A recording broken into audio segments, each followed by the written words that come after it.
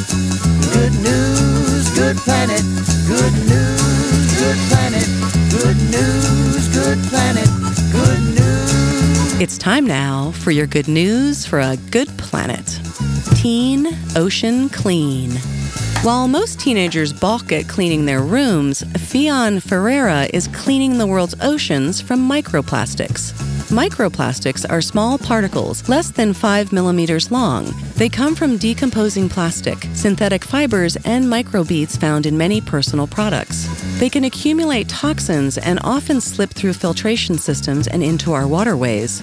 Aquatic creatures mistake them for food and then in turn are consumed by larger fish that humans eat. Walking the shores near his home in Ireland, Fionn came up with an idea to address this growing concern after finding a rock covered in oil and plastic particles. If oil and plastic stick together, he reasoned, why not use one to attract the other? But then, how do you get the oil out of the water as well? The teenager incorporated the use of iron oxide, a non-toxic magnetic powder used to clean up oil spills. By combining iron oxide with oil into what is known as a ferrofluid, he could essentially go fishing for microplastics. Here's how it works.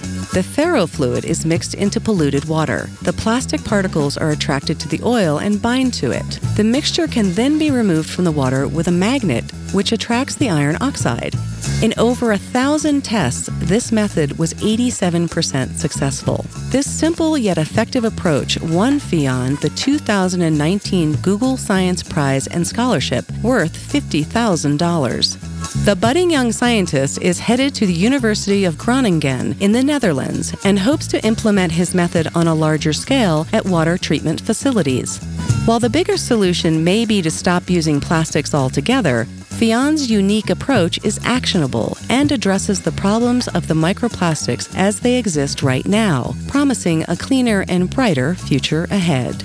And this is Mandy with your daily dose of delicious news. Good news, good planet.